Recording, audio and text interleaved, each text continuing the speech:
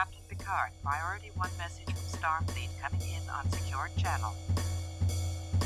My Readier Room.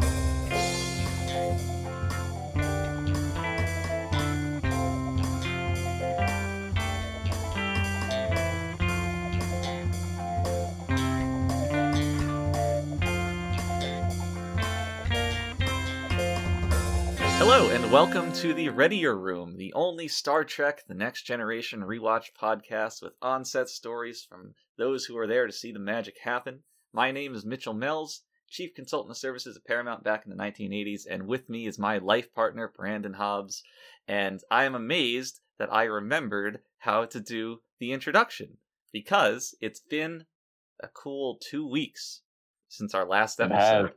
It has. I guess we should address this, huh? It's the big elephant in the room, the big insert science fiction animal in the room, and as always, we take our service to the people quite seriously here on the Readier Room, and absolutely, we would never, and I repeat, never skip a week without a serious, grave reason for doing so.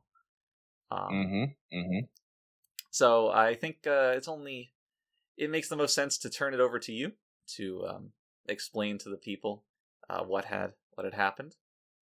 Sure, yeah. So, we watched the episode as usual. We make plans to do the podcast 2 weeks ago. Right. And just to be clear, this is the Readier Room podcast that we're talking about. Yes, the Readier Room. And we get a call, right? And, I can't say exactly who the call is from, but we were brought onto a certain project, which we could not talk about until now. And, I think all of our viewers know by now that Picard Season 2 is coming, and yes, John Delancey is involved. Oh my god. Isn't it amazing? So, yes, we were a little tied up in the preparations for that to a certain degree. Pre-production. So we could not, yes. So it was a last-minute thing, and, we apologize. Yeah, we should kind of, now that the cat's able to be let out of the bag, we should clarify that going forward, as production begins to ramp up, our obligations for the project, for Picard 2, they might once again call us away. But just know that once the light at the end of the tunnel comes to fruition, you can bet that those of us at the Readier Room and all the Readiers out there listening, that we're going to be celebrating Picard 2 in a way that only we can. Certainly. I can't wait for it. Me neither. I've had to stay off of Twitter this past week because I couldn't keep the secret. Like, if I was to start tweeting, I would throw in these casual hints and be like, oh, I guess what's coming, and big violation of contract. Sometimes you can't help it. No. Yeah. For news this big, this monumentous, that right. Star Trek Picard is getting a second season? Well, not just a second season, but a season with Q. Yeah, the Q. The Q. Arguably the most important character in fiction. Right. Of all time. If you're going by a number of metrics, really, the impact on the culture, the power set of the character itself, the way how many stories revolve around them, there's really no other praise that you could levy on the character of Q other than just the most important. And now Star Trek Picard is going to levels it could never even have reached before. Certainly. So we'll see if we can get John on the Readier Room itself. I know he's quite busy nowadays, but yeah, he does tend to be pretty busy, but we will do our best. Never say never, right? So if you guys out there, if you want to see John Delancey on the Readier Room, you can always join us in our efforts of tweeting at him and asking him to stop on by and share some of his stories. what do the kids say? Sliding into the DMs? Yeah, we slide into John's DMs, I think. I think that's how they say it. Or he slides into the podcast? Well, he could slide into the podcast for sure. That's what we want. That's the ultimate goal, is the sliding into the podcast. So preliminary sliding is into the DMs, I believe. Okay. So one slide leads to another. Yes. Gotcha. Wow. I think we just came up with something pretty deep there. That makes complete sense to me. So, I told you, you doubted me when we were starting. You're like, you're never going to learn how to use Twitter. You can't do it. And just look at us now. I know. We're doing a great job, if I may say so myself. Yeah. Tweeting, retweeting, quote tweeting, subtweeting. I didn't even know what a retweet was when we started this. You were to ask me about birds. I don't keep up with this stuff. Yeah, who has time for it? You were never the tech guy, but certainly not. But you are the Trek guy. Ha ha ha! We're both the Trek guy. We are both Trek guys. We're Trek men. Just a couple of cool Trek dudes blazing through. Anyway, so that explains our absence, but today we're not absent. In fact, we're here, and some pretty big news about today's episode. Today's episode is going to be a two for one, covering the episode we had our plans written out for last week. We're going to bring that over now and cover this week's episode. So if you're very, very dedicated to the one episode a week watching schedule, you will not have fallen behind if you're following along with us. But before we can get to that, as always, we have our question of the week, which is another thing we take quite gravely and seriously here at the show. And let's get to it then. So today's question comes from Kat, who sent us an email, which you can always do if you want to reach us with your questions. And Kat says, "Hello, Mitch and Brandon. Big fan of the show." Well, thank you. Thank you for that, Ensign. We definitely appreciate the love. Kat says, I'm big at my local Trek convention circuit, specifically in the cosplay scene. Do you guys cosplay? Would love to hear your thoughts on it. Until then, I'll be staying readier. Oh, Kat watches the show. Absolutely. We like Kat. And love it. That's a great question to ask, I think, because you can't be involved in Star Trek. You can't be Trek adjacent without coming into contact with cosplay at some point. In fact, I think that Trek conventions and Trek culture was the original progenitor of cosplay as a concept. People dressing up as Klingons back in the 60s. Absolutely. Yeah. Right, yeah. I mean, cosplay culture is so ingrained into Trek culture that I would almost go as far as to say, if you've never cosplayed Trek, hard to really call you a true fan, don't you think? Right, like Trek-E, that has connotations of cosplayer, just right there. Yes. You're never gonna, you can't get away from it. They're too inextricably linked. Unfortunately, so to answer your question, Kat, yes, back in the day, whenever we would pop in at conventions, it would be fun to get in on it with the fans and cosplay a little bit. I was never so good at it, but just a little bit. But age, time makes fools of us all. You get old, your skin starts to crack, it looks like leather, parts of your hair are falling out, you get these wrinkles, and don't remind me, Mitch. It's a gruesome process, and by this point, yes, technically I could still cosplay Tasha Yar pretty well, but aside from that, I don't have many options available to me. So these days, I think I speak for both of us when I say that cosplay is not really something that's in our wheelhouse anymore. Yeah, I think we've both hung up our Starfleet uniforms. Yeah, unfortunately. But for all you out there who might be younger or more capable, definitely recommend getting in on the cosplay scene at your local Trek convention. You can make some of the best friends and find some of the wildest parties with your cosplaying cohorts. Oh, certainly some wild parties, Mitch. Definitely. But those are stories for the private podcast. the secret podcast. Yes, for our Patreon, actually. Yes, exactly. So if you want some of our convention after dark stories, be sure to be a tier 2 patron. Anyway, thank you for the question, Kat.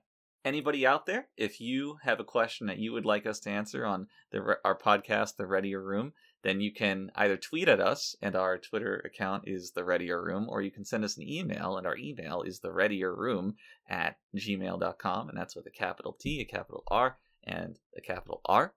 And whatever it is, we'll do our best to answer it and get you the information you want. So, that will bring us to our first of 2 episodes today. And I was kind of excited to talk about this one last week. I'm still excited to talk about it today. Maybe not for the most flattering of reasons for the episode, but it's definitely an interesting one. And this episode, of course, Angel 1 is the name of it. It's what else would you call a planet populated dominated by women, other than Angel 1? Some very inspired selection there. But yeah, it's another episode where they just go to a planet that's basically Earth at some point with one minor thing changed. Right. And it's definitely not like this concept has not been done before and done better. Right. It's very uninspired. Well, I mean, it's what if women had power in decision making? It's like only science fiction could tackle a concept like this. Yeah, I mean, absolutely, that is definitely true. I think Gene would agree. But there were just so many problems just with conceptualizing the episode, right? That led to constant script rewrites, constant reimagining of what the conflict was going to be. The final script was so late in coming to us that it actually deviates from the episode that was filmed.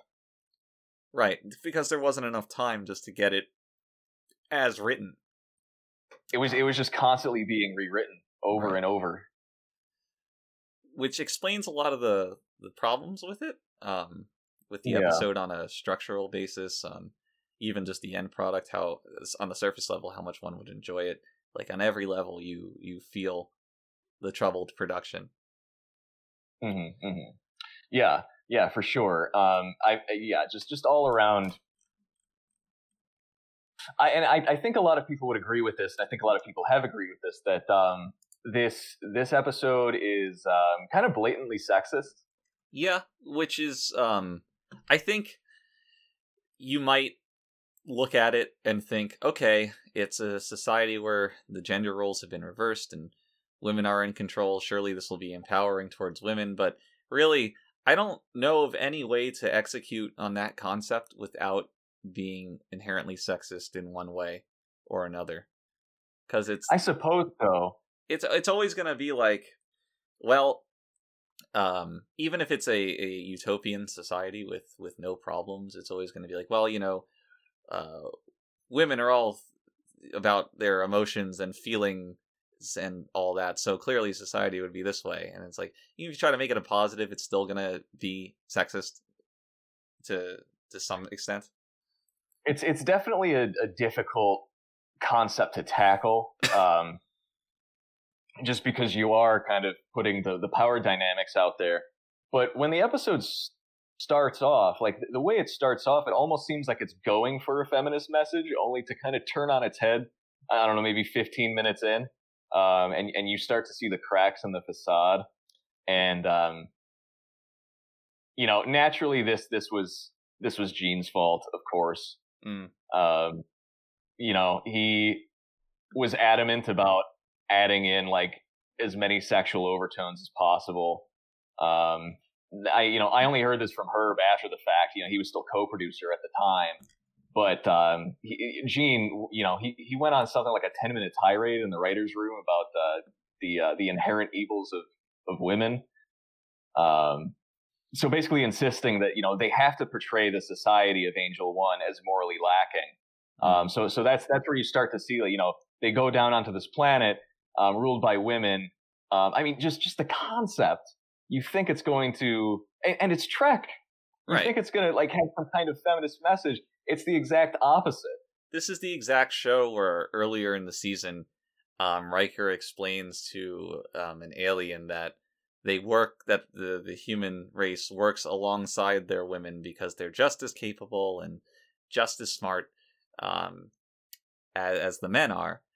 And flash forward a couple of episodes where Riker solves the problems of the female-dominated society with his penis. Yes, yeah. We can definitely get into that. But, Riker's just overall, we can absolutely talk about Riker's penis. In fact, I think I planned on it if I look at my notes. Yeah. Okay. I actually wrote that down. Wonderful. But just overall, as a whole, really, really odd episode. And it's almost insane how the final episode isn't even as bad as, the first drafts of it. Right. Well, it could have certainly been worse, and the trajectory it took along the way was not a steady climb. Mm-hmm. So, for example, the title of the episode was initially different. The name of the planet was initially different. And in one of the rewrites of the script, Gene changed it to Angel One because that was the name of the gentleman's club he would take some of the staff to on weekends. Right. Have you ever been to Angel One? I have been to Angel One. I just like our cosplay stories. If you want to hear our Angel One Gene stories, that's a Patreon. That's right. Exclusive. You have to save it for the Patreon. Right. But to give some free information, Gene would take the staff there, the male staff, at the end of every whenever shooting wrapped on an episode, and not only did he lift the name from the club, but he lifted some of the workers there to be extras in episodes like this. In episodes, what was the one where Wesley Crusher's sentenced to death on that one planet? That's a while from now. No. This was earlier. Really? Yeah. You're right. The wow, what was that episode? Yeah, Haven. But we know what you're talking about. Haven. That's it. Was it Haven? It was Haven. Okay, yeah. From that episode, and anytime they needed, quote, beautiful extras, Gene would grab one or two of them from here. He had some kind of agreement with the manager. But yeah, I don't like the name. I think Angel One's a pretty shitty name for the episode. Just it feels very lazy. It's all women, so let's have it reference an angel, which are typically depicted as female. It's a little stereotypical for sure. Right. So you have this premise, which is already flawed, and then you go to explore the finer details and moments of the episode, and there's just a bunch of weird feeling things going on. This is going to be... I don't know how I remembered this, but at the very beginning of the episode, when they're on the bridge, and I think they're maybe just discussing the planet, or, give exposition, there's a shot of Data at his console on the bridge, where it looks like one of the lights was out, because it's so dark, and he's in shadow. And I don't know why this stuck out so much to me, but it's a very good metaphor for how off a lot of this episode feels in its writing and conception. I do not remember that at all, but probably a good point there.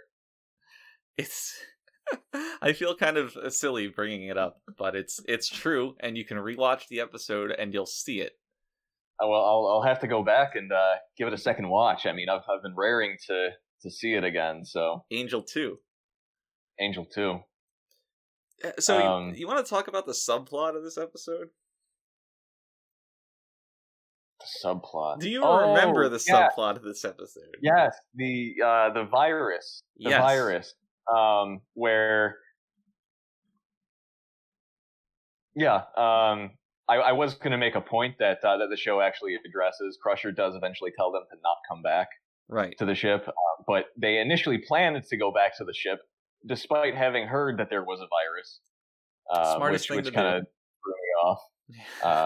But if we do get to that point where Crusher decides, hey, you can't come on to the ship. Right, which is feels like the only reason the subplot existed was to incapacitate their resources with the Enterprise during the conflict on the planet. Other than that, it's a completely vestigial time waster of a subplot. And it's set up with the most bizarre line exchange of dialogue that I have heard in quite some time. And I do this show every week. So I believe it's Picard and Worf are near the holodeck, and Wesley Crusher and another kid come out wearing ski gear, and they throw a snowball at Picard, who somehow gets hit by it and becomes wet despite it being outside the holodeck. It's the holodeck snow. Anyway, at the end of their talk with Wesley, Worf sneezes, and Picard says, "A Klingon sneeze?" And then Worf says, "Only kind I know." And it's so bizarre that somebody wrote that. I don't even know what to say with that one. Yeah, that is stupid. I think I might be a little desensitized at this point after 12, 13 episodes of this show. I can't blame you, but especially with the way the first season was written, there's just so much ridiculous stuff going on. But that is very stupid. Yes. See, whenever something stupid like that happens, I take out my notepad that I'm taking notes on while I watch the episode, and I gotta write that down. Right. Klingon sneeze, lest I forget. Good practice, yeah. Yeah, but very silly, and that's the setup. It's like based on that, there's now a virus on the Enterprise. Well, okay, so what threw me is it's infection is preceded by smelling like burnt toast or something. Yeah, some very particular Klingon smell. thing. Yeah. Which, it being a Klingon thing, you wouldn't expect it to smell good, but apparently it does. Right. So the scent is such that it encourages you to inhale, and thus inhale enough viral load to make you sick. Which I'm not sure if that's ridiculous or not. It sounds ridiculous to me. It sounds ridiculous to some extent, but at the same time, the back of your brain's thinking like, okay, I get it. Maybe I'm stupid, right? Yeah. I'm not a virologist. Yeah, there you go. Yeah, but I would think that this is a very layman's conception of this process. But maybe it's true, and then we'll be the fools. Any virologists? I don't know if anyone who has ever heard of a virus propagating this way, please do let us know. Email us, tweet at us, slide into our DMs. Oh, like that. I did. I'm getting there. But yeah, Geordi encourages everyone to return to the ship in the middle of a pandemic. Well, that's the thing, because everybody, there's like an away team of Riker and 3 women. Yeah. And then everyone else is on the ship, and most people get infected by the virus, which leaves Worf and Geordi on the bridge. Quite a combination. Which was not accidental, I want to add. That's right. So Geordi outranks Worf, and because they were the only 2 on the bridge, Geordi becomes the captain, and he's given the shots. He actually sits in the captain's chair, and there's this shot of him, like, looking ahead, determined, like in this new position of authority. And all of that was originally supposed to be part of a campaign for Black History Month. We had a slogan cooked up. It's like Trek salutes Black ensigns was the slogan. We cut a bunch of little TV bumpers to put on between different shows on the network and like to air alongside the preview for this episode, where Worf or Geordi, sometimes both of them, would overcome some kind of racial inequality situation. We had some aliens that they fought off that were stylized as Klansmen. It was a whole thing. Yeah, there was that's right. much effort put into that. We made this big kick. And if you remember, however many years ago, you'll remember that this episode aired at the end of January rather than February, Black History Month.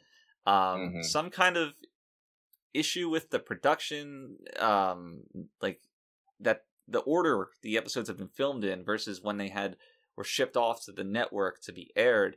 Like there was some miscommunication there that this aired right before the month it was supposed to. And because of that, we had to scrap all of those plans that we had for the month because we had no episode to coincide with it where that was thematically appropriate. So all the TV bumpers, they got cut. We never got the slogan out there. Nobody ever heard of any of this. And instead, we just have this like incongruent moment of Geordi excellence that never really amounted to anything.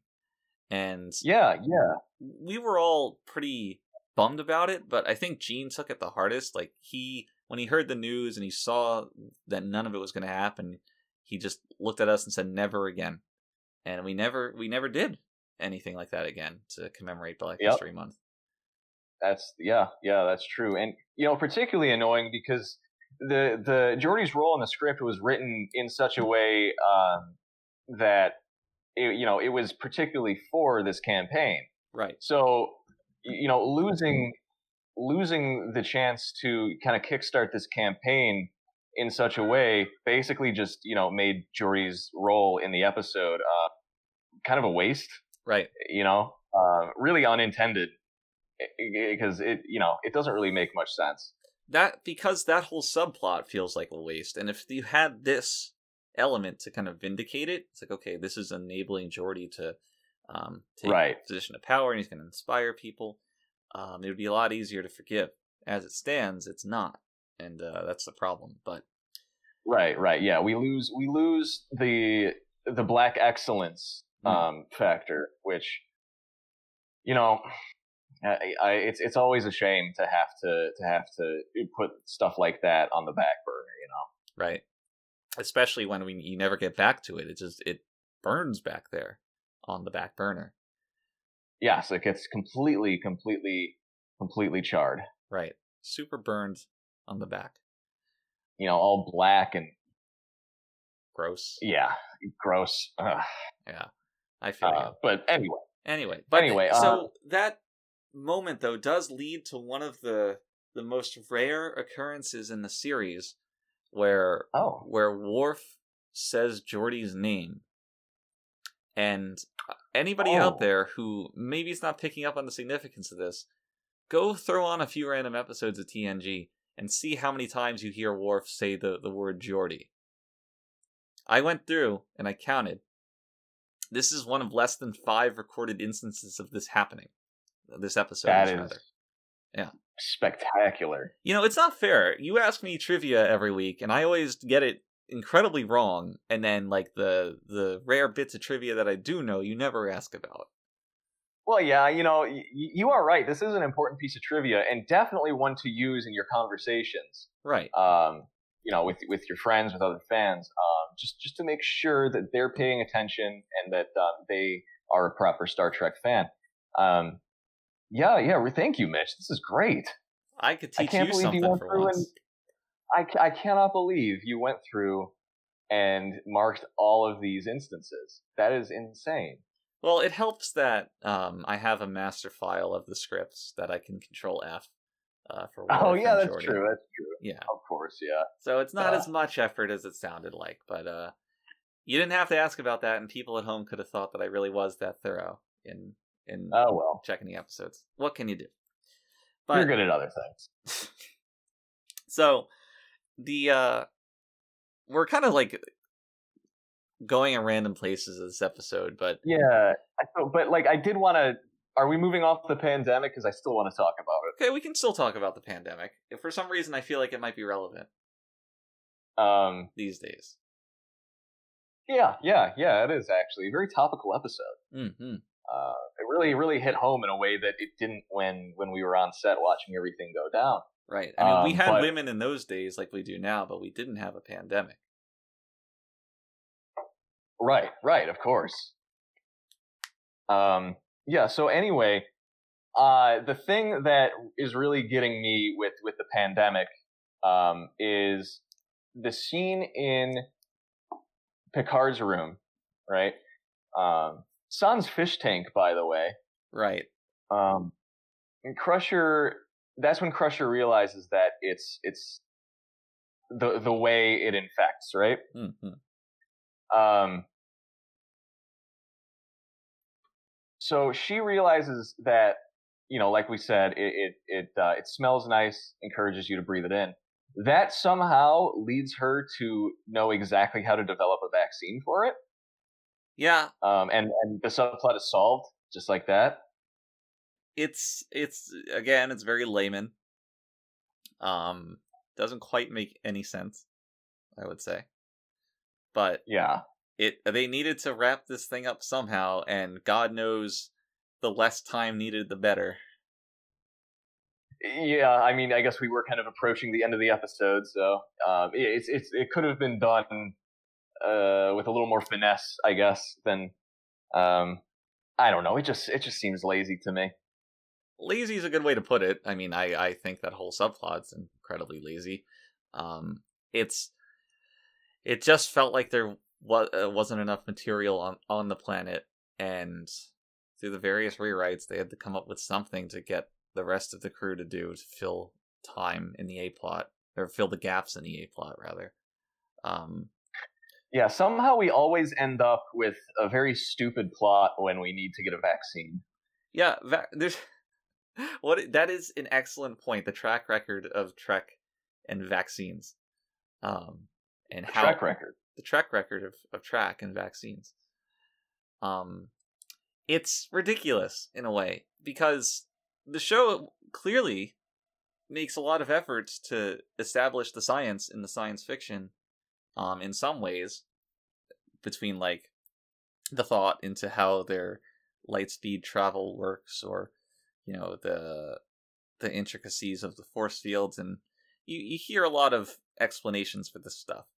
But something that is a very real world concept, like developing a vaccine or viruses, is given no attention to getting it right by any metric of observable science. Yeah, and I like the idea of a subplot or even an A plot focusing on Crusher and her like trying to cure a disease or something. I like that idea. That's an interesting idea. But it's never given the justice it deserves, or at least up to this point, it hasn't been. That's for sure. Honestly, if you just told me the conceit of the A plot and the B plot, I could envision a version of this script where they're reversed. The importance of them is reversed. Yes, yeah, definitely. So why don't we discuss the A plot a little bit? Okay, so it starts with them approaching this planet, Angel 1, which is not a Federation planet, because they have detected that this is the planet where a escape pod or something, a lifeboat of some sort, crash landed following a disaster on another Federation ship. And they ask to come down. They're initially rebuffed, but they're let in, and we have this crash course on their culture, where on the bridge the characters discuss that it's dominated by women, so they're not gonna, we can't have a man lead this expedition, because they'll be just as chauvinist as men used to be in the 1950s, and reverse chauvinism, and they won't take you seriously. So the result of all this is that the ship's therapist is the one to lead the the expedition or the diplomatic meetings between the two. Yeah, very, very smart idea. Yeah, I guess. I don't know. I feel like I just don't get what Troy's qualifications are to do anything. No, she doesn't really have any. She has a place at the bridge for just about no reason, considering she gets everything wrong all the time. And it doesn't even seem to be part of the pecking order. You know what I mean? Right, and I think this is kind of reflected in a lot of episodes where Troy doesn't make an appearance. I feel like she's just in fewer episodes percentage-wise of season 1 than others, which I'm okay with, certainly. Well, we didn't really know what to do with her, you know. Right. It's like, okay, what do you do with a therapist in space? It sounds like a parody. Especially when it sounds like the setup to a joke. Right. What do you do with a therapist in space? I wish I had an answer to that. I'm like just racking my mind to find. I know we got to think of one. Remotely, we got to think of one. Yeah. But yeah, I do want to point out on their descent to the planet, we see the first of many instances of that matte painting. Yes. So the matte painting of Angel 1, which will be adapted no less than 5 or 6 more times to fit other planets. Which, you know, if you keep even a little bit of an eye out for, you will catch it every single time. Looking forward to it. Yeah, definitely. So yeah, there's really not much to say about this because it goes as poorly as one might expect upon hearing just the outline for the plot. Right. It's laughable. It's kind of pathetic. I don't know. I mean, you have the society of I guess strong, tall women, and all the guys are like tiny little twinks. Yeah. Right? And first of all, I don't know how they bred them like that. I don't know how they got to this point, but it's literally just, you think the show's making a point, but it's literally just a reversal of roles where you have the women saying that, oh, the men are really the fortunate ones because we take care of them and stuff like that, you know, implying that is what men do on Earth for women. Right. You know what I mean? They let them, you know, they do the hard work so the women can live in ignorance. Which just, like, it came off like that was the first, when Beata says that line. I think that was the point where I could say definitively this episode was missing whatever point it might have tried to have. For me, it was when they walk into the room for their initial meeting with this other society, and there's the immediate, palpable sexual tension between Riker and every individual in the room. Yes, yeah, and that's another one, right? This is an episode for Riker to kind of show off how sexy he is. Even with Yar, which was disturbing. Yeah, it's so in your face that everybody wants to get dicked by Riker. And it's I know he's supposed to be like the Bill stand-in, the Kirk of he's just too sexy for anybody to resist, throwing themselves at him and forgoing the centuries of how their society's been built to be like, oh. Yeah. Well, it's like, I know I'm the president and I'm the strongest woman and the women are the strongest on this planet and have been for centuries now, but you know, Riker's dick though. And yeah, I just can't control my womanly instincts. Right, and she's like, "Oh, I'm so happy to be with a man who will do whatever he wants or whatever." What the hell? On her planet, this is a weird fetish. Right. It's weird because it's like, okay, maybe your point is, even if women evolve to be the dominant gender, they're equal to men, so they would, in fact, develop the same sexist attitudes. But then it's like, well, at her core, every woman just wants to be, you know, I don't know, it's like dominated in bed. Like, I don't really know. Right. Yeah. Right. So it's like, what side of this are you on here? Exactly. Yeah, that's where it really, really falls apart, because it could have been internally consistent with itself, Right. and even then it would have been dumb, but it just takes it to a whole new level with Riker, getting in bed with Beata and her handmaiden or whatever going off with the Federation guy, which, the idea that a group of people would not want to leave the planet when given the opportunity is unbelievable. Only because they established them as resisting the natural order of this planet and being outlaws on this planet. So and they're not like resistance fighters or anything. They just don't like the law or like the you know what I mean? The society. So they're living on the outskirts of the fucking city. They're just sitting in a cave somewhere, and they're like, "No, we're not leaving." Yeah. They could take their women with them. The Federation's going to be like, "Sure, fine, whatever." Everybody's like would want that too. Both parties would. Right. Yeah. Right. So the main conflict here is, and I mean, I'm not saying that characters can't be stupid or anything. That's. A well-written stupid decision is fine, but this takes it to the level that I just could not suspend my disbelief for. There's no way they wouldn't want to leave that planet. No way. Even then, it's just not a compelling. No, you're right. That's true too. It doesn't really earn what it becomes. Right. It's such a. It's such a no you, like I'm not going to leave the planet, and then they all get sentenced to death.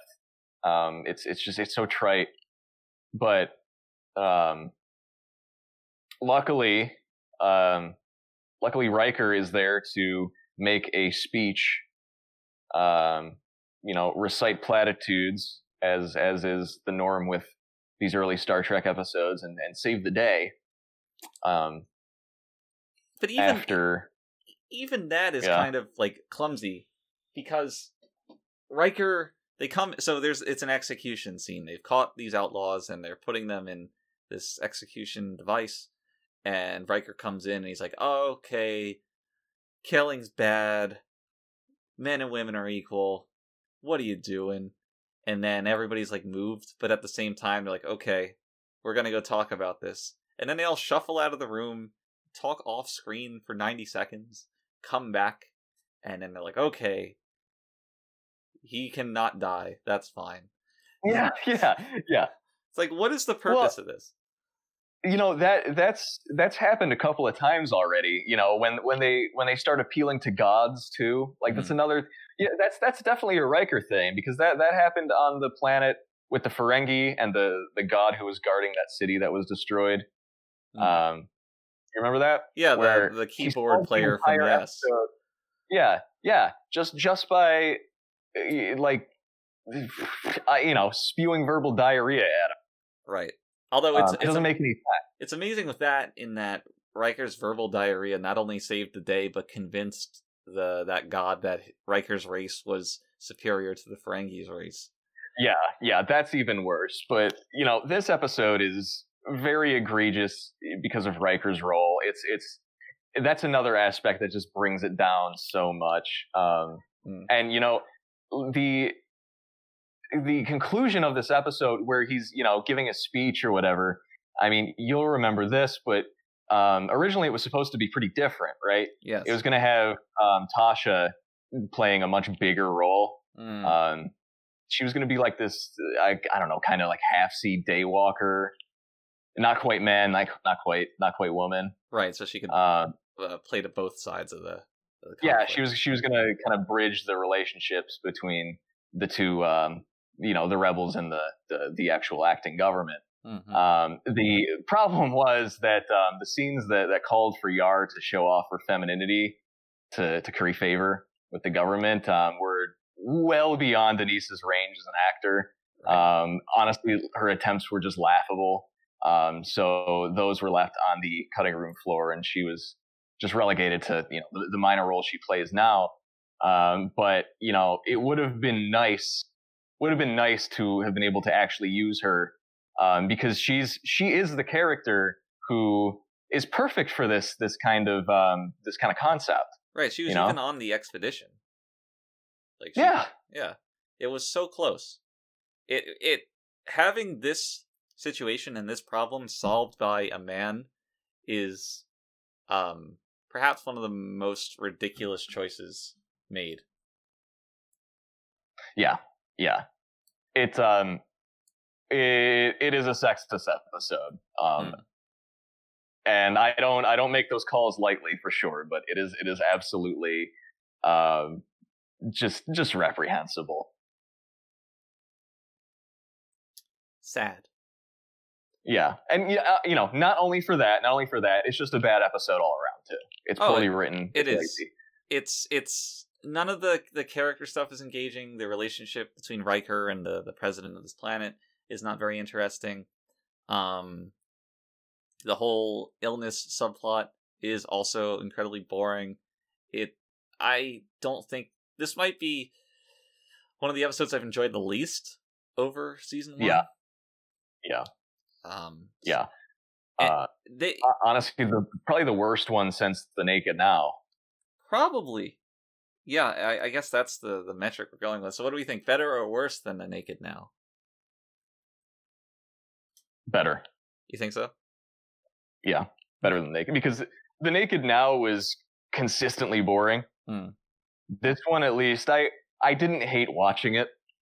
I kind of did. From the very beginning, they... I don't blame you. They're doing the exposition, and they're like, Captain, it's a planet similar to mid-20th century Earth. And I, immediately just checked out.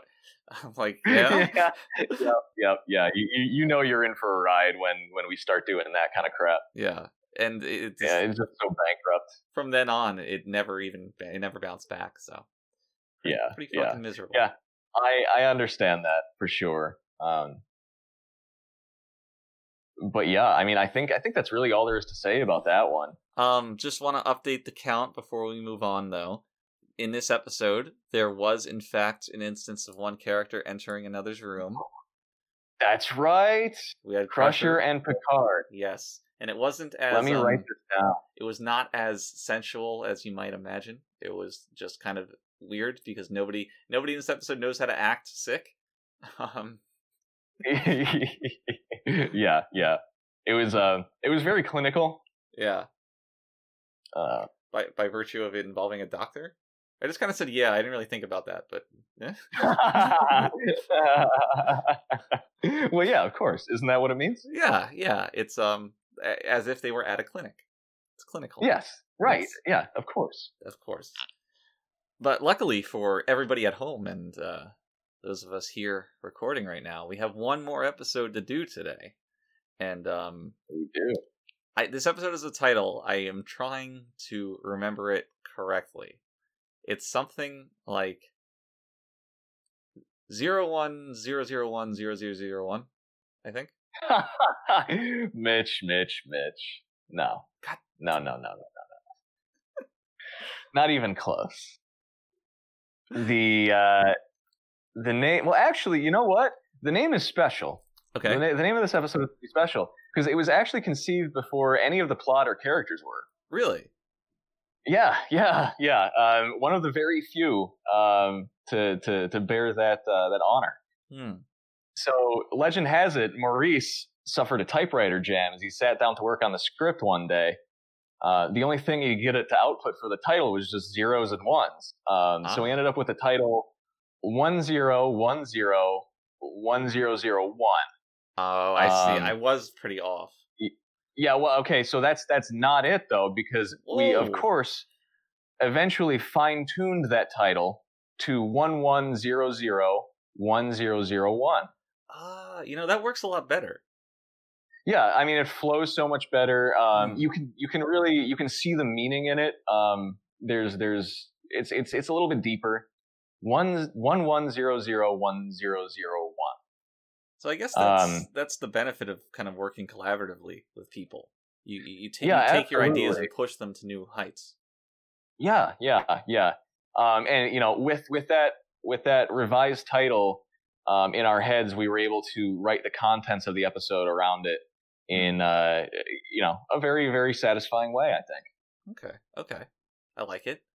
Really quick, just so I want everybody to understand that story that you just told. Could you explain to the folks at home what a typewriter is? Oh, that's right, Mitch. That's right. Our audience probably doesn't know what a typewriter is, right? Right. Well, back in the old days, when we were still kicking around, we wouldn't write on computers with screens. We would only have typewriters, and so typewriters are they're like computers. It's like writing in a word processor, like WordPerfect, but there's no screen. You're typing on paper.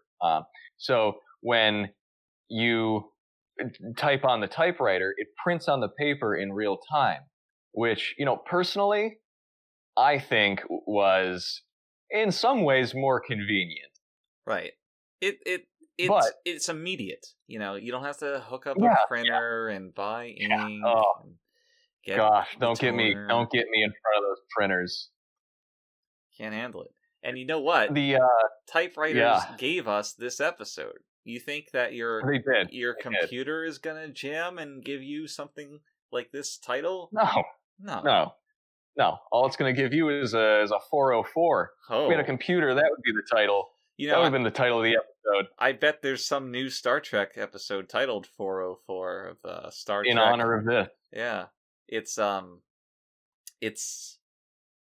truly a product of the time in a nice, nostalgic, authentic way. Yeah. For sure. So how does the title, how does that precipitate the events of the episode? Why don't you explain for us? Oh, sure, yeah. Well, so the title 11001001, as you may have noticed, it's in binary. And binary is a language? Yes. That computers use to do computer things, I think. And, the episode is about a couple aliens coming onto the Enterprise called 10 and 01, and they work their magic on the Enterprise's computer. And was that their name? Yes. I somehow did not catch that. Yeah. 10 and 01. Now, the other two go unnamed. Right, because there are others. They're called binars? Binars, yeah. Binars. Not so subtle nod to binary. Yes, yeah. But they go. There's two pairs of them. They go unnamed, and they're like these small, pink, featureless, identical aliens, and that always work in pairs, and they finish each other's sentences. They're pretty insufferable in a lot of ways. Yeah. They finish each other's sentences in a very awkward white girl kind of way. Yeah, it's to go on a tangent about this real quick. The way that the actors do this, it's always like imagine you're shooting a scene and an actor is supposed to get interrupted by something, and that actor plans to stop talking when the script says. So the interruption comes in, and it doesn't really sound authentic because the way that the actor had been phrasing their sentence and their intonation, it's like they were preparing to stop talking when they were. Yeah, it's like they intended to get interrupted. Exactly. They stopped too short. Exactly, and that's exactly how these binars feel. It's it doesn't feel like one mind making these sentences, these thoughts, like it's supposed to. It just feels like two separate people right reading a script. Yes, yeah. It is incredibly annoying. I agree. Yeah. They definitely were not actors. I'll say that much. Here's another part of the Binar's way of being that also makes no sense and is contradicted. When they're first introduced, the Binars are standing side by side, and you kind of get the sense that they always do that. And at one point, they have to turn around, so they kind of like shuffle as a unit around rather than just both of them turning on their place. So the way that they do it is the one who was on the left remains on the left as they turn around. And you're like, okay, I guess that's something that they do, because it's a very awkward gesture for them to do. Right, yeah, I get you. But then later in the episode, they just turn around normally, such that they shift being on each other's left and right side. Yeah, so we're to understand that they basically just decided to do that one little spin trick for the hell of it. Yeah, it's just weird physical direction given that's not maintained. It's so it's not followed up on. Right, it's so obvious. Either keep doing it or don't do it. But that's definitely you're catching some serious stuff here. This week. These are the things I care about. If you were to ask me about how well the plot was written or the dialogue was conceived, I'd have no answer for you. But if you were to ask me on the internal logic of the Binar's cultural mores, then yes, I have you covered. Yeah. So the did the episode explain why the Binars have a handler? No, but they do. And so what happens is okay, to explain some of the plot, the Enterprise goes to a Federation space station to dock and get repairs and upgrades. And when they do, Picard goes to meet the Binars, who are the engineers to work on the ship, and their handler in an airlock. And this is where we get one of the more surreal moments of the episode, because Picard goes to meet a captain or a commander who looks exactly like him. Like they're so similar aesthetically. It's uncanny. And I'm trying to remember that actor's name. I think it was Gene Dynarski. Not our Gene. Yeah. Mind you. Right. Yeah. Right. But a Gene. And the reason that they look so similar is that Gene initially was in the running to play the role of Picard that Patrick ultimately got. And that was the look that Gene wanted. And initially he was looking at the other Gene. Oh my god, I can't handle this. Gene and Gene. Too many genes. Too many genes. Good genes, bad genes. Right. It's you have one too many gene, you have one too many chromosomes, and it's all messed up. But doesn't that just explain Star Trek? Doesn't it though? But eventually, in that casting process, Gene Dynarski was eventually ousted from the role because of some allegations of sexual misconduct, something or other, which I guess not all genes are impervious to, but at least ours was. And, it's kind of a blessing in disguise, because it led us to casting Patrick, who I think we can all agree was born to be Picard. Certainly. And that's why he's still Picard to this day. That's why we still see him on the silver screen. Exactly. But the point is that, we had Gene come back to be this Commander Generos. And is that what his name was? I believe so. Quadernos? Quiznos? Quadraneros? I'm not sure. It's something like that, but it's a bit role, but we gave it to him as like a concession. It's like, yeah, kind of sucks what happened to you. It happens to all of us, but, come back, play this role, get a paycheck, and maybe we'll see you again sometime. Yeah. Looking out for each other. Gene's got to look out for each other. Yeah, absolutely. I mean, our Gene needed all the help he could get, that's for sure. Oh, yeah. As for beyond that, why they have a handler in this episode, it's never really explained. And he doesn't have much to do except be there. So the reason for this character was more external, more meta than story purposes. That makes sense. That does kind of explain why he's there in the first place. Because these aliens seem perfectly autonomous, right, to me. And that's part of the problem, part of the thrust of the plot. Yes, that autonomy is what drives the conflict. Yes. So yeah, they're there to update the computer, right? And this is kind of portrayed to the audience via the holodeck, right? Yes, and that's the main thing that they upgrade. That's like their first big project.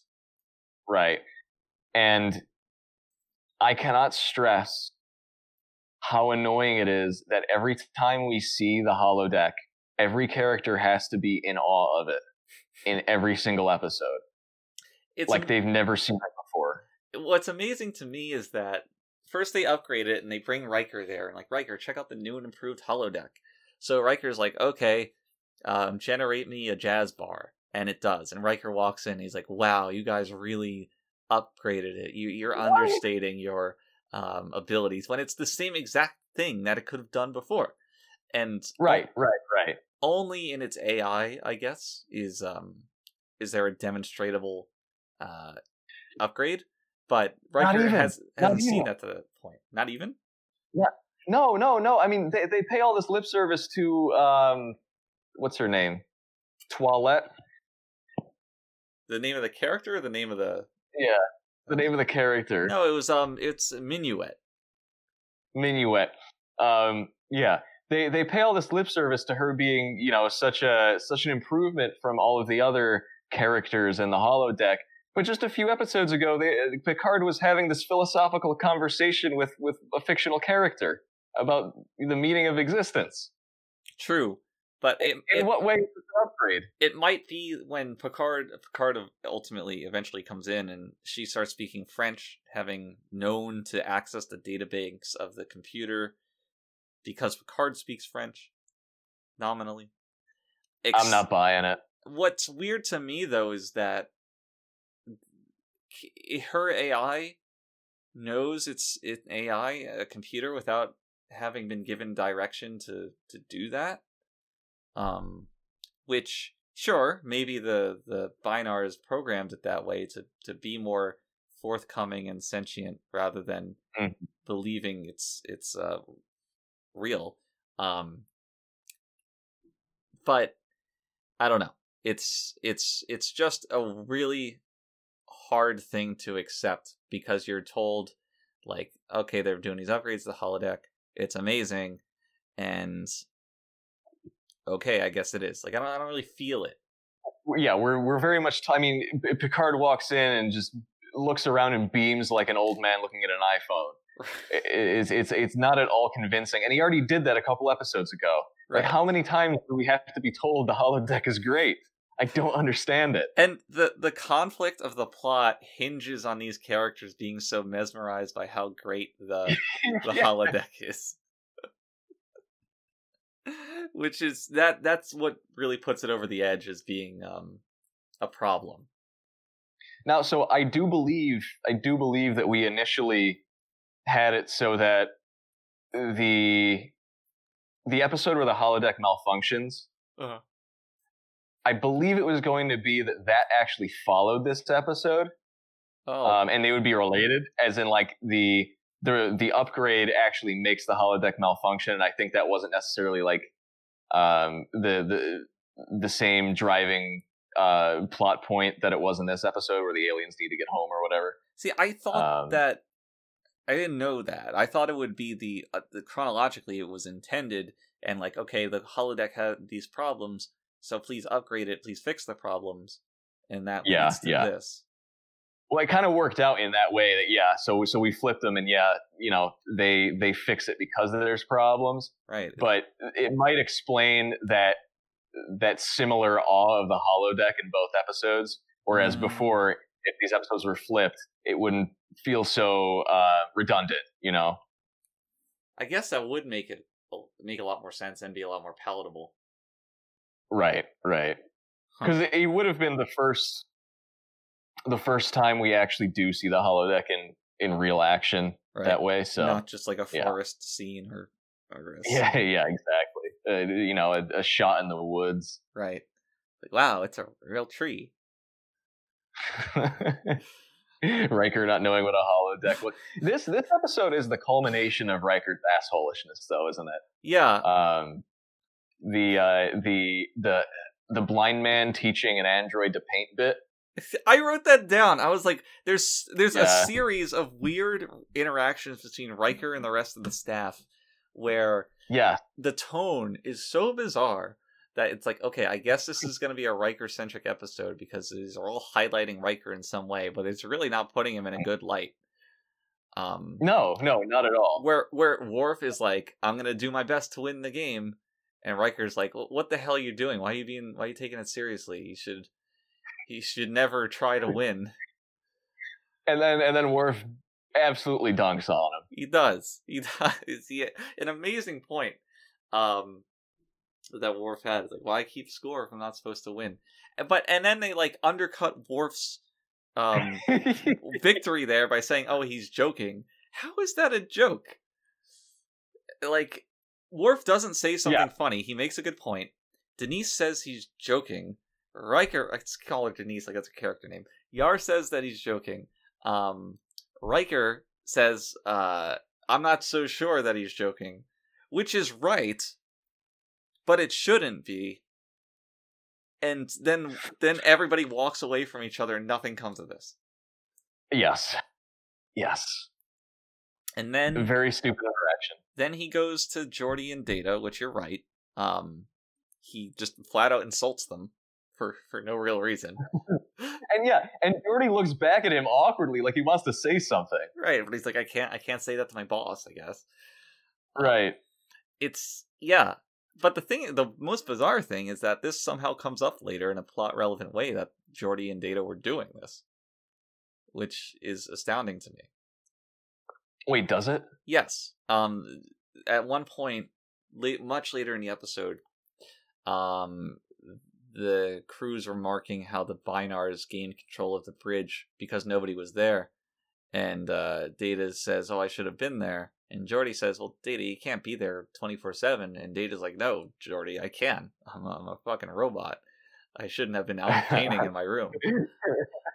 Which was actually like a pretty interesting little bit of Data guilt. Like, I liked that.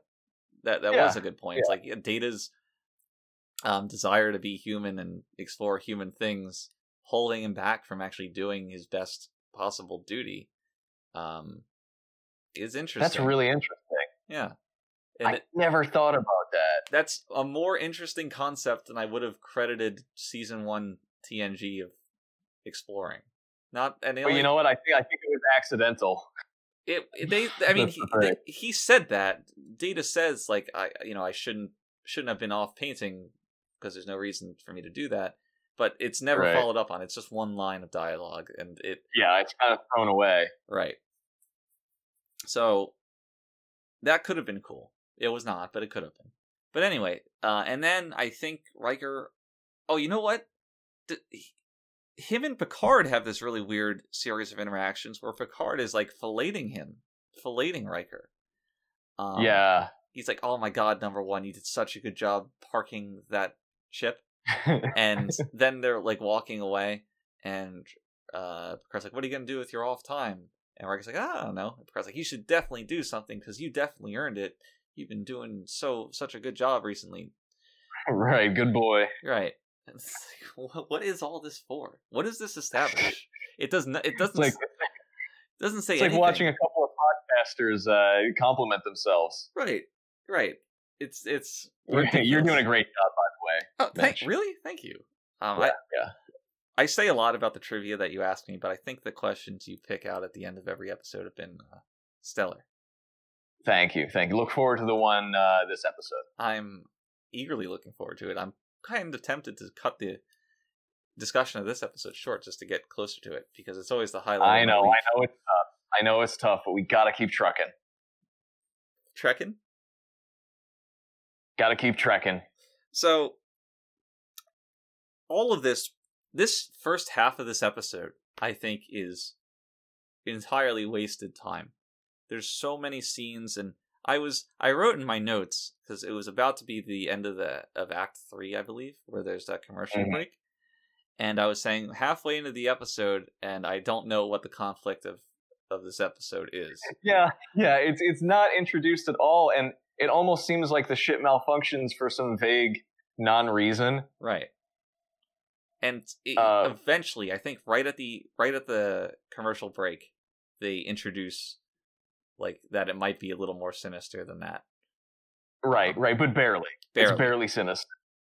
And that's like when the episode starts. All the stuff before that, with Riker antagonizing his crew with the jazz bar, was so boring. I didn't like any It's just of it. the script filleting Riker. Really, you know what bothered me?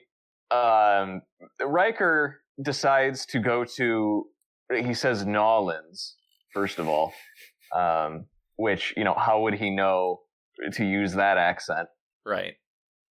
But why does no one in Star Trek ever want to go to the near past? Right. Why is it always the mid-20th century? Right. So yeah, that was definitely, that always bothers me when it shows up. But I don't know if it was necessarily boring. I like to see Riker, kind of gallivanting around doing his kind of asshole-ish thing. But you're right in that this episode does not set up the conflict in a proper way at all, and most of the time it's just characters. There's either Riker in the holodeck talking to this woman that he seems to want to have a relationship with, despite her being an AI, and him knowing and. that. And yeah. He asks her, doesn't he ask her like, oh, how far can we take this or whatever? Yeah. Which is just stupid. And then we have Wesley on the bridge. Wesley, who is in charge of the bridge, ogling these disgusting bald aliens. I have nitpicks. Yeah. Yeah. So we hear some of the Binar language, and I'm going to complain about this. There's no reason for them to not understand what the Binars are saying. Universal translator. Yep. The fact that the Binars switch between English and their Binar language implies that they all learned English, and that the universal translator doesn't work for. I don't know if they're speaking binary or whatever language they are speaking. And obviously the idea of speaking binary is kind of ridiculous, but yeah, hated that. Because that's like them discussing their plans. If that was able to be understood, then everybody would know that they're up to something. Yeah, I think you could wave this one away by... maybe the language is too fast, too complex for the universal translator? Maybe, I don't know, but I do know that these are people officially employed by Starfleet, by the Federation, so you would think that they would be prepared to communicate with them.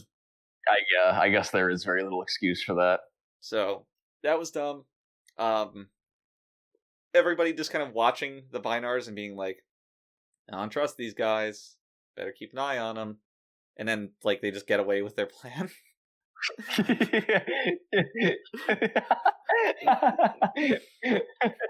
They just do nothing. They are a non-entity in this story. Right. In fact, it's almost a story about nothing. The resolution is so dumb, and Picard's just kind of like, well, okay, whatever. No one got hurt, so it's fine. Well, this is like you're hijacking a Federation ship. They when they're being led away by the end, somebody says like, "Oh, there will be an investigation or an examination or whatever." And yeah, bullshit. In my mind, I'm just picturing these guys just getting like executed for sedition. I mean, they kind of deserve it, don't they? Yeah, they hijacked a ship. And another thing. Do they ever establish why they couldn't just ask the Federation for help? No. Their excuse was, we thought you might say no. And then I think Riker is like, That's, because they think in binary, Captain, or something like that. That was the stupidest line of the episode, perhaps of the season. It's the award goes to... Not only is the idea of thinking in binary dumb, but let's say they only deal in absolutes. The binars go on to say, we thought you might say no, which is not we thought you might, right? Which is an intrinsically non-binary statement. Right. So why even put that line in? It's so dumb. It's so stupid. Yeah. It's another episode that hinges on there being a manufactured conflict that could be avoided if someone just explained themselves at any point. Right. At any. And it's there had to have been some way to do this episode where they're not Federation employees, because at that point it's a lot more believable to think that the Federation might not aid them, even though it's kind of not, because that's all the Federation does. It bends over backwards to save people in those ways, as long as they're not non-spacefaring races. Right. But it would be more believable. The fact that they work for the fucking Federation and isn't the Federation absolutely obligated to help these people? Yeah, you would think they so. Have to be. Because, especially considering, like you just said, they'll do, anything for anyone, pretty much. And their plan was to have Riker trapped on the ship so that he would eventually come out to help them. Because their plan specifically involves Riker not being evacuated. So it's we need the cooperation of somebody to come and do the final stages of saving us at some point. Yeah. So when their plan involves a Starfleet officer helping them anyway, why can't they just ask? Yeah, what if Riker said no? Right. And you make this holodeck entity, this AI that's going to so completely enthrall Riker, and not have that person try to convince Riker to do anything. It's none of it makes any sense. It's so dumb. Mm-hmm. Yeah, it's a fake conflict. Is this? It is. It's a non-conflict, really. Is this holodeck entity the one that Riker sees in some mind illusion several seasons from now? Okay. Don't spoil it, but yes. Okay. It is, which is, when we get to that, we're going to have a lot to talk about there. Can't wait. Another point I'd like to bring up is, at some point, it's this little tidbit of information is given that the Enterprise computer, I think, is as big as the planet's computer that these aliens are from. Yeah. I don't know. Which, what? Is that size or storage space or what? Really, storage-wise, though, either doesn't really make sense. Yeah, no. When you're dealing with a race of aliens that is so connected to technology that they shut down when their computer is turned off, how is a starship's computer the same size as it? Right. So that's another plot convenience that is just not believable at all. Really, it makes sense that, given all of this, that this episode was born from a typewriter jamming. Yeah. It was never meant to exist. Right. And you can definitely see that in the final product. So it's this conflict only exists because information isn't given out to the audience nor the characters, and there's really nothing to solve. It's basically like a high school drama. Right. The intricacies of this alien race aren't really thought out very well either, and they just kind of exist in a way that's pasted on top of Star Trek rather than really being integrated into it. Right. Nothing's natural. It's just a typewriter jam. Well, I mean, the aliens were originally different. To be fair, really. Yeah, I mean, you say they're pasted on top, and they kind of are. I mean, originally they were going to be pretty standard fare, sexy aliens, Oh. Like half naked, dumb, the whole 9 yards. And because I think there's a rule in the Trek Bible about this. Yeah, it's hard to remember what was a rule and what just kind of became Gene's fancy for a day. Yeah, there's that, and also considering we break the rules so much, it almost doesn't matter. But I think there was a rule, but the sexy alien thing didn't pan out because we actually caught the ire of some feminist campaign. Who was? Yeah. I mean, again, you remember the mail room. Mm-hmm. They were protesting against the male gaze of Star Trek, which, I guess, to be fair, sure. Whenever we feature women, they tend to be pretty scantily clad, Right. And it was actually Maurice himself who proposed the change to the binars, which was just, make them smart, which, has the effect of also making them unattractive. Right. They come as pairs, right? Mm-hmm. In much the same way binars come as pairs. Those qualities come in pairs. Yes. So makeup just went to work, making them look disturbing, just as disgusting as possible. And it's funny because you see when you watch the episode, a couple of those aliens actually had pretty faces, right? Right. Again, another example of Angel 1 casting.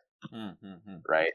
They were actually attractive women, which, does feel kind of like a waste, but what can you do? We had to get certain external forces off our backs to be able to really air this episode, which actually did win an Emmy. Really? Did you know that? It was this yeah. one? This one won an Emmy for sound design. See, I knew it was an episode from this season, but I did not know it was this one. I thought you were going to say I knew it wasn't for the writing. Well, certainly. I wonder. So you're pretty, or rather, you were pretty in with the writers more than I was. Do you know if the binars in this episode influenced any of the later episode where Riker falls in love with like a genderless species of alien? Mitch, I gotta say, I don't remember that episode. Really? Yeah. Well, I mean, I do not remember that. Let me narrow it down to you. It's the one where Riker has sex with an alien. Ah, that one. Yeah. Of course. No, but it's very similar in that they kind of have this androgynous alien come on, and the whole thrust is that their whole species is androgynous, and like Riker's relationship with them is culturally problematic, I believe. And you can probably imagine the rest of the episode from there. But right. I've always wondered if this is like a binar situation. I didn't get a chance to ask at the time, and now it's like eating me alive. Well, it may be a similar situation. External forces kind of acting upon the writing team to create something like that. Yeah, it might have been. This was a later season, obviously. Might have been kind of like a non-binary representation type thing. That's possible. We always did try to get some kind of forward-thinking representation on there, and around that time is kind of when, at least in California, that these things were just starting to come out. Yeah, it was kind of all the rage. Right. At the time, kind of a the in thing to be, right? Right. You want it to be ND. Is what they say. Yeah, that's what they said. Yeah. So yeah, probably something like that. I mean, once we watch the episode, that'll probably jog my memory, and if not, I can shoot off some emails, get in touch. But I will say that these aliens are pretty close to the aliens from the original series in the pilot episode, where Pike has a run-in with again genderless male aliens played by women. They're like masters of illusion or something. Why is gender such a scary thing for Star Trek writers that it's the basis of several alien species? It's a good question. We've had, even in this double episode we're doing here, this kind of been the crux of two alien species, right? So it's a well that hopefully never runs dry, and in fact, as I alluded to, it certainly has gone back to later. Definitely still not. Yes. I do have one question for you. Okay. Do blondes and jazz seldom go together? Do you agree with that? That's a great question, and that's a real riddle that this episode proposes.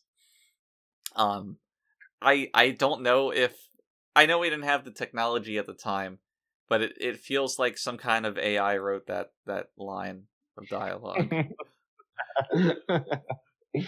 I sort of understand it. Because you want when you think jazz, you think like dark, you think like more kinda. Mm-hmm. The thing is, the computer immediately makes a woman with like light brunette hair that's almost blonde after Riker says this,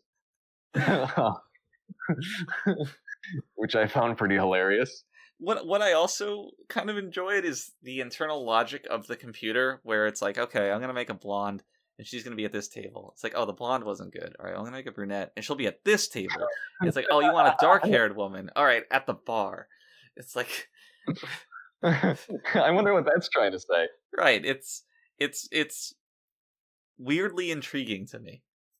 We're gonna have to look up the races of those actresses, the nationalities, that is. Put it all together. Yeah. Someone might have been having a chuckle. All right, here's another riddle that I'll propose to you. Okay. Do you think that trombone players refer to their instrument as a bone? Like, give me the bone. Does someone do that in this episode? Oh, Riker does that. He's like, all right, give me a 3-piece band, bass, piano, and drums, and a bone for me. And a bone. No, I don't think they do. Oh. If we have any trombone players in the audience, please let us know. But I mean, it's like calling a clarinet a net. Right. It's just weird. That whole scene has so many odd things that Riker says, and like it's kind of like a 12-year-old trying to write suave adult dialogue.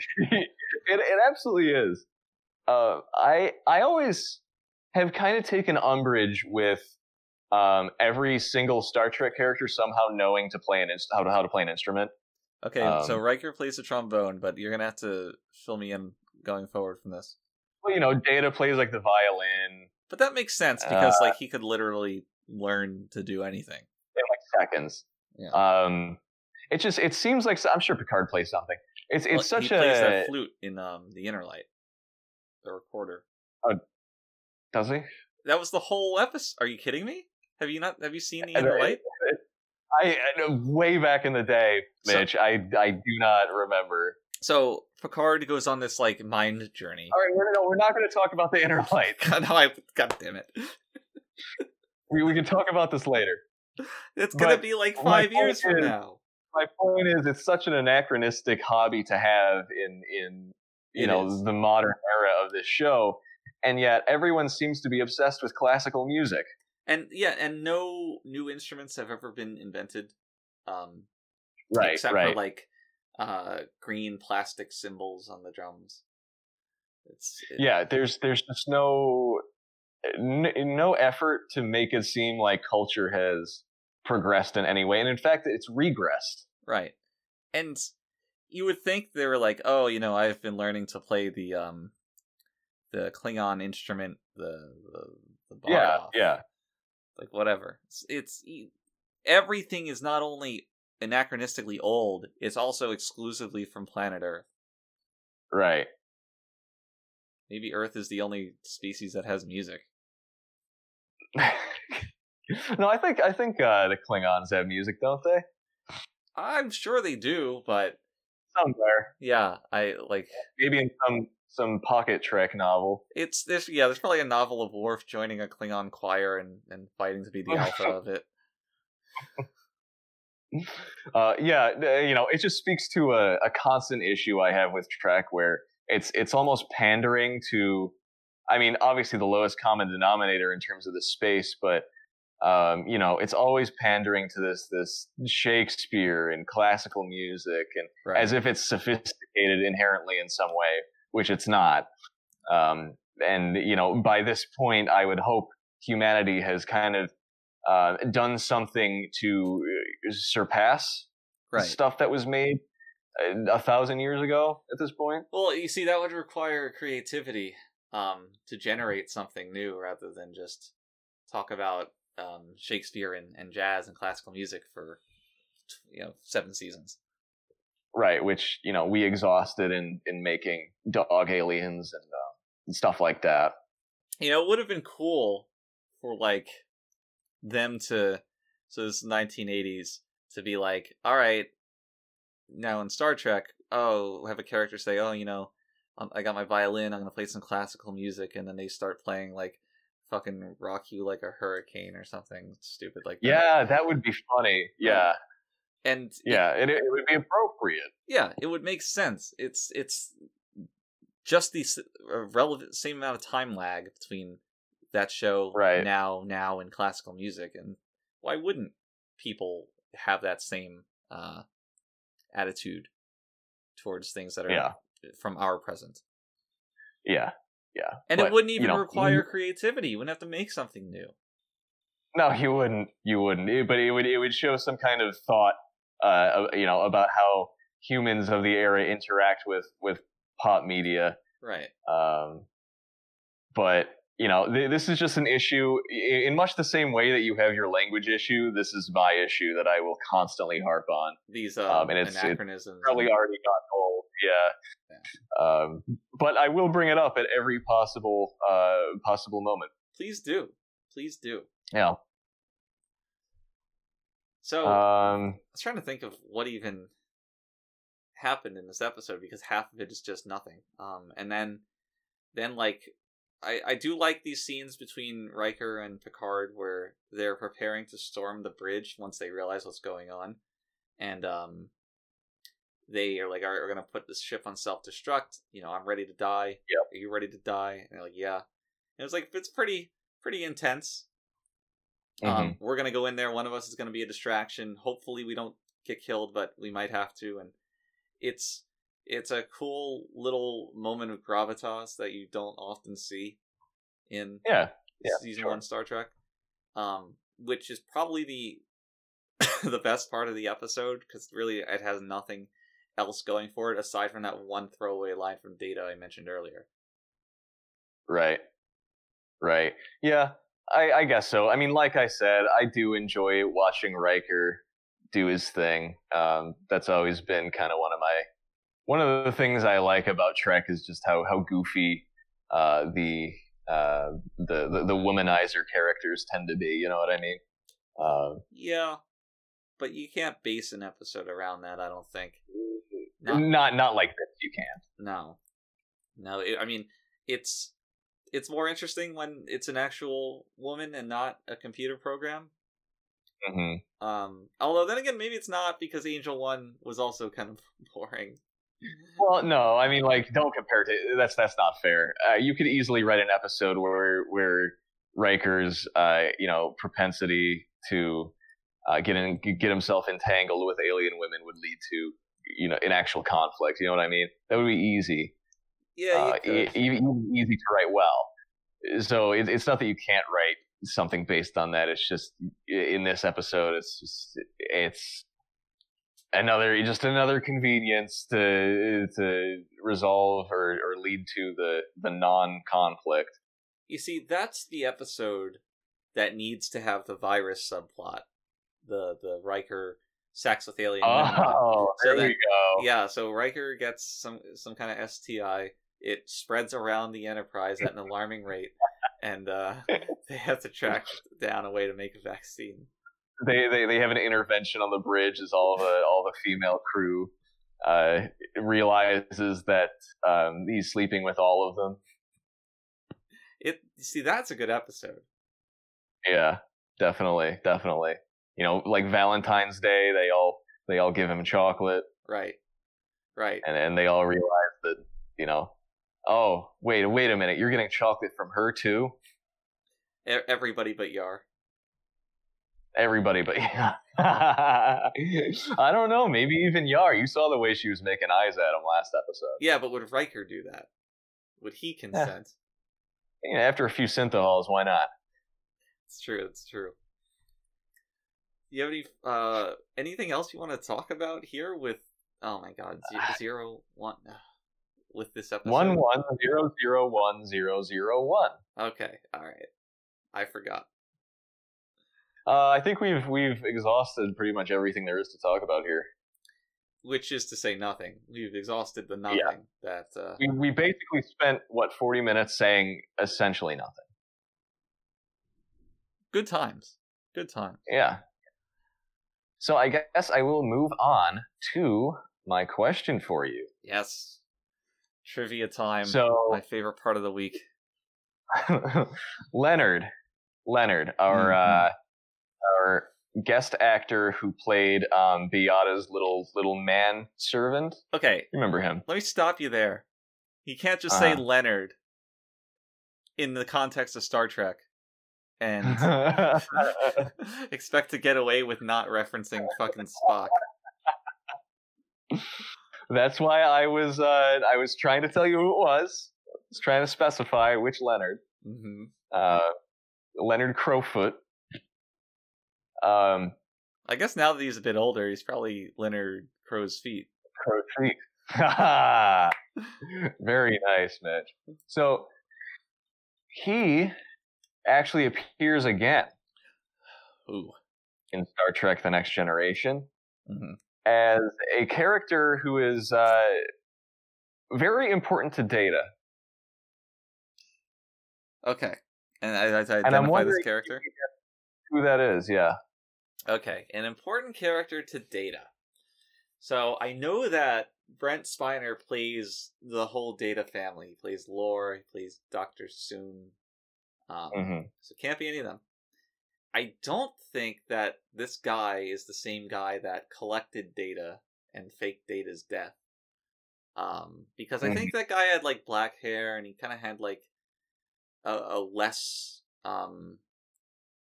youthful appearance. He was certainly not 5 feet tall. Yeah, and he wasn't twinky. So now there's an episode where Data befriends like a grieving child, but I think this guy's too old for that. How about this? This character is very intimately related to Data. Intimately related to Data? Holy shit! Very, very intimately involved with Data. Okay. I'm trying. Like I know the Data episodes, so I'm like I really want to get this right. I don't mean that necessarily romantically or sexually or anything like that.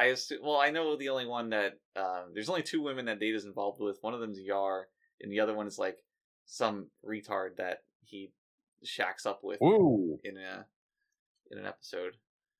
Look, the R word, Mitch. Oh, I forgot we were recording. It's okay. I can edit it out. So Data, intimately related guys. Can I get a hint? I gave you a hint. Can I get another hint? I'm very dedicated to this one. Okay. I don't know if I can give you. Was he on that planet that Data like brought radiation poisoning to? No. Okay. What the hell?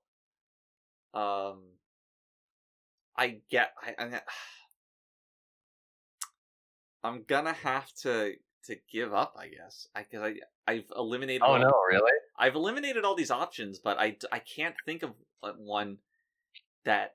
I think if you can't think of it, then you're probably not going to get it. Well, I mean, obviously, but what I'm saying is, it's always in the last place you look. It's pretty obvious when you start thinking about characters that are very closely related to Data. Can I get a season? I don't remember the season. All right. No, I guess you'll just have to tell me. I can't. I don't know. Sorry. It's LOL. It's LOL? Yeah, you know that like disgusting Yeah. form, Right? is complete. Yeah, that's it. Yep. I never would have gotten that. I mean, because I usually think a LOL is like the form it ultimately takes, where it's that actress. Right. Right. So they just Look needed. forward to that. They just needed somebody short, I guess. I guess, yeah. And yeah, that disgusting looking incomplete LOL. Yeah. Jesus. Yep, that was old Leo. Well, good for him getting work. Yeah. He did a fantastic job. Can't wait to see him again. Well, I mean, that episode's just good in general, but it is, yeah. Because that's episode or rather season 3 or 4 or 5 or something. I guess people at home are gonna have to keep coming back every week until we get there. But I guess so. Even with a little cliffhanger. Yeah, a cliffhanger that will last several years. So until we get to season 5, everybody, I implore you to please stay readier.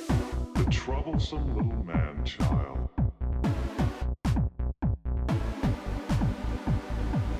Consider that in the history of many worlds, there have always been disposable creatures.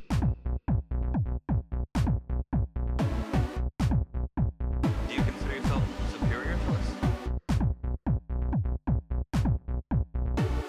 Should have told him to mind his own damn business.